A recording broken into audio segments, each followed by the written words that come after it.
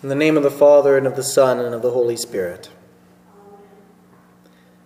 9 months to the day, it is Christmas. And so today we pause our Lenten observance to contemplate the conception of our Lord in the Virgin Mary. In the book of Isaiah, the prophet tells Ahaz, "The Lord himself will give you a sign.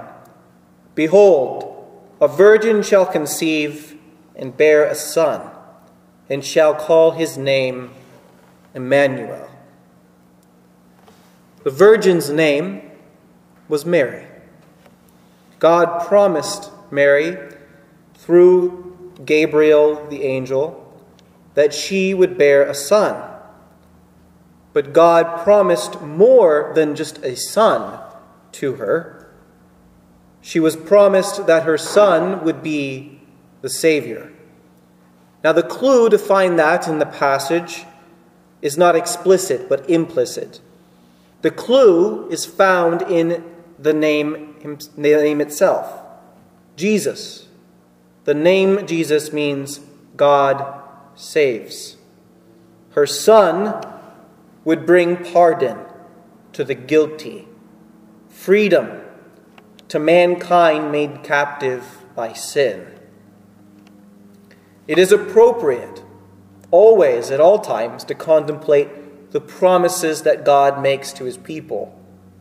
But now, in these times of trial, it is most appropriate to focus on the promises God makes to his people. And so, of course, the Annunciation of our Lord is most appropriate to contemplate today. In these times, we have been dealt with an onslaught of disappointment, of cancellations, fear of death, and even uncertainty of the future. This barrage of bad news has caused many of us to be humbled.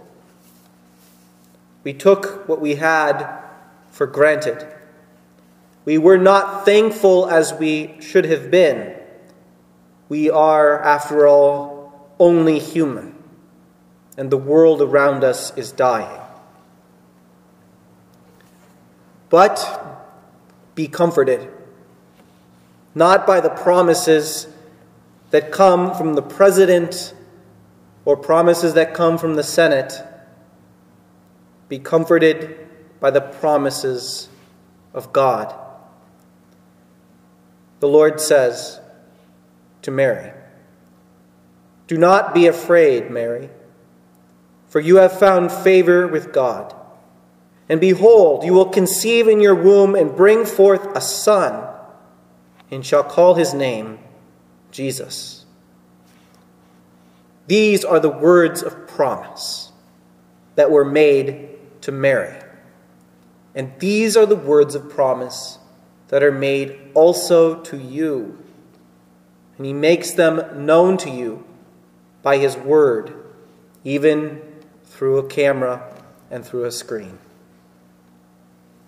Take hold of this word. Rejoice. It is the greatest news that anyone can receive, and that is why we call it the Annunciation.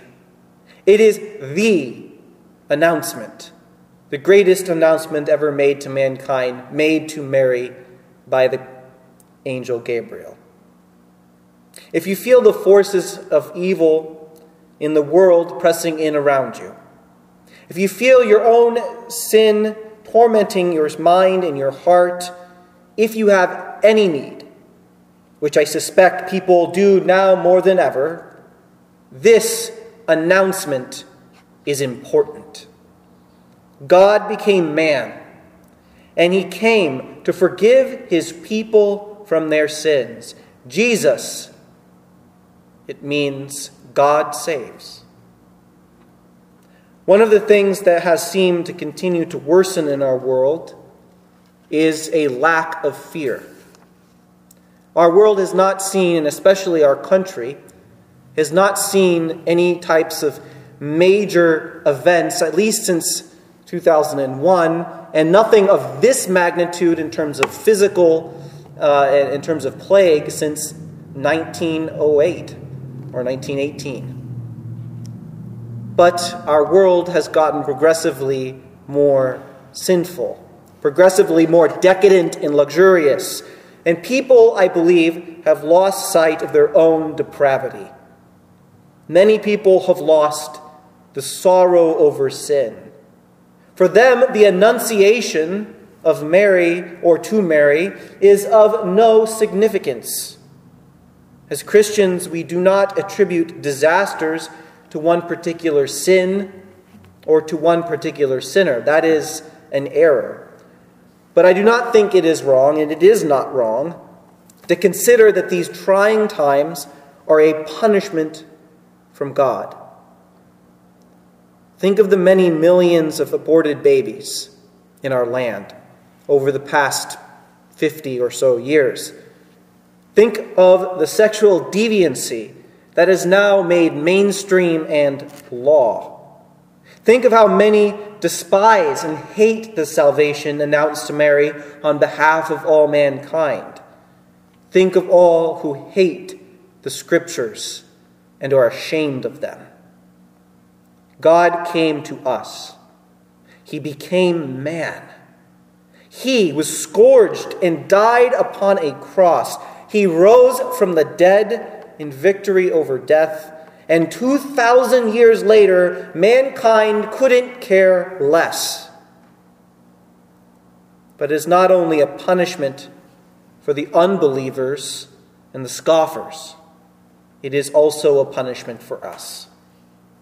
How often do we ignore the Word of God or take the blessed sacraments for granted? How often do we value our worldly possessions more than our heavenly possessions? Repent. As we continue to receive this chastisement from God, we should respond not in fear, not in sadness, but rather we should rejoice. We should give thanks to God for this chastisement. We should not give Satan any credit for what is happening in our world today, for bringing us a greater appreciation of the gifts of God.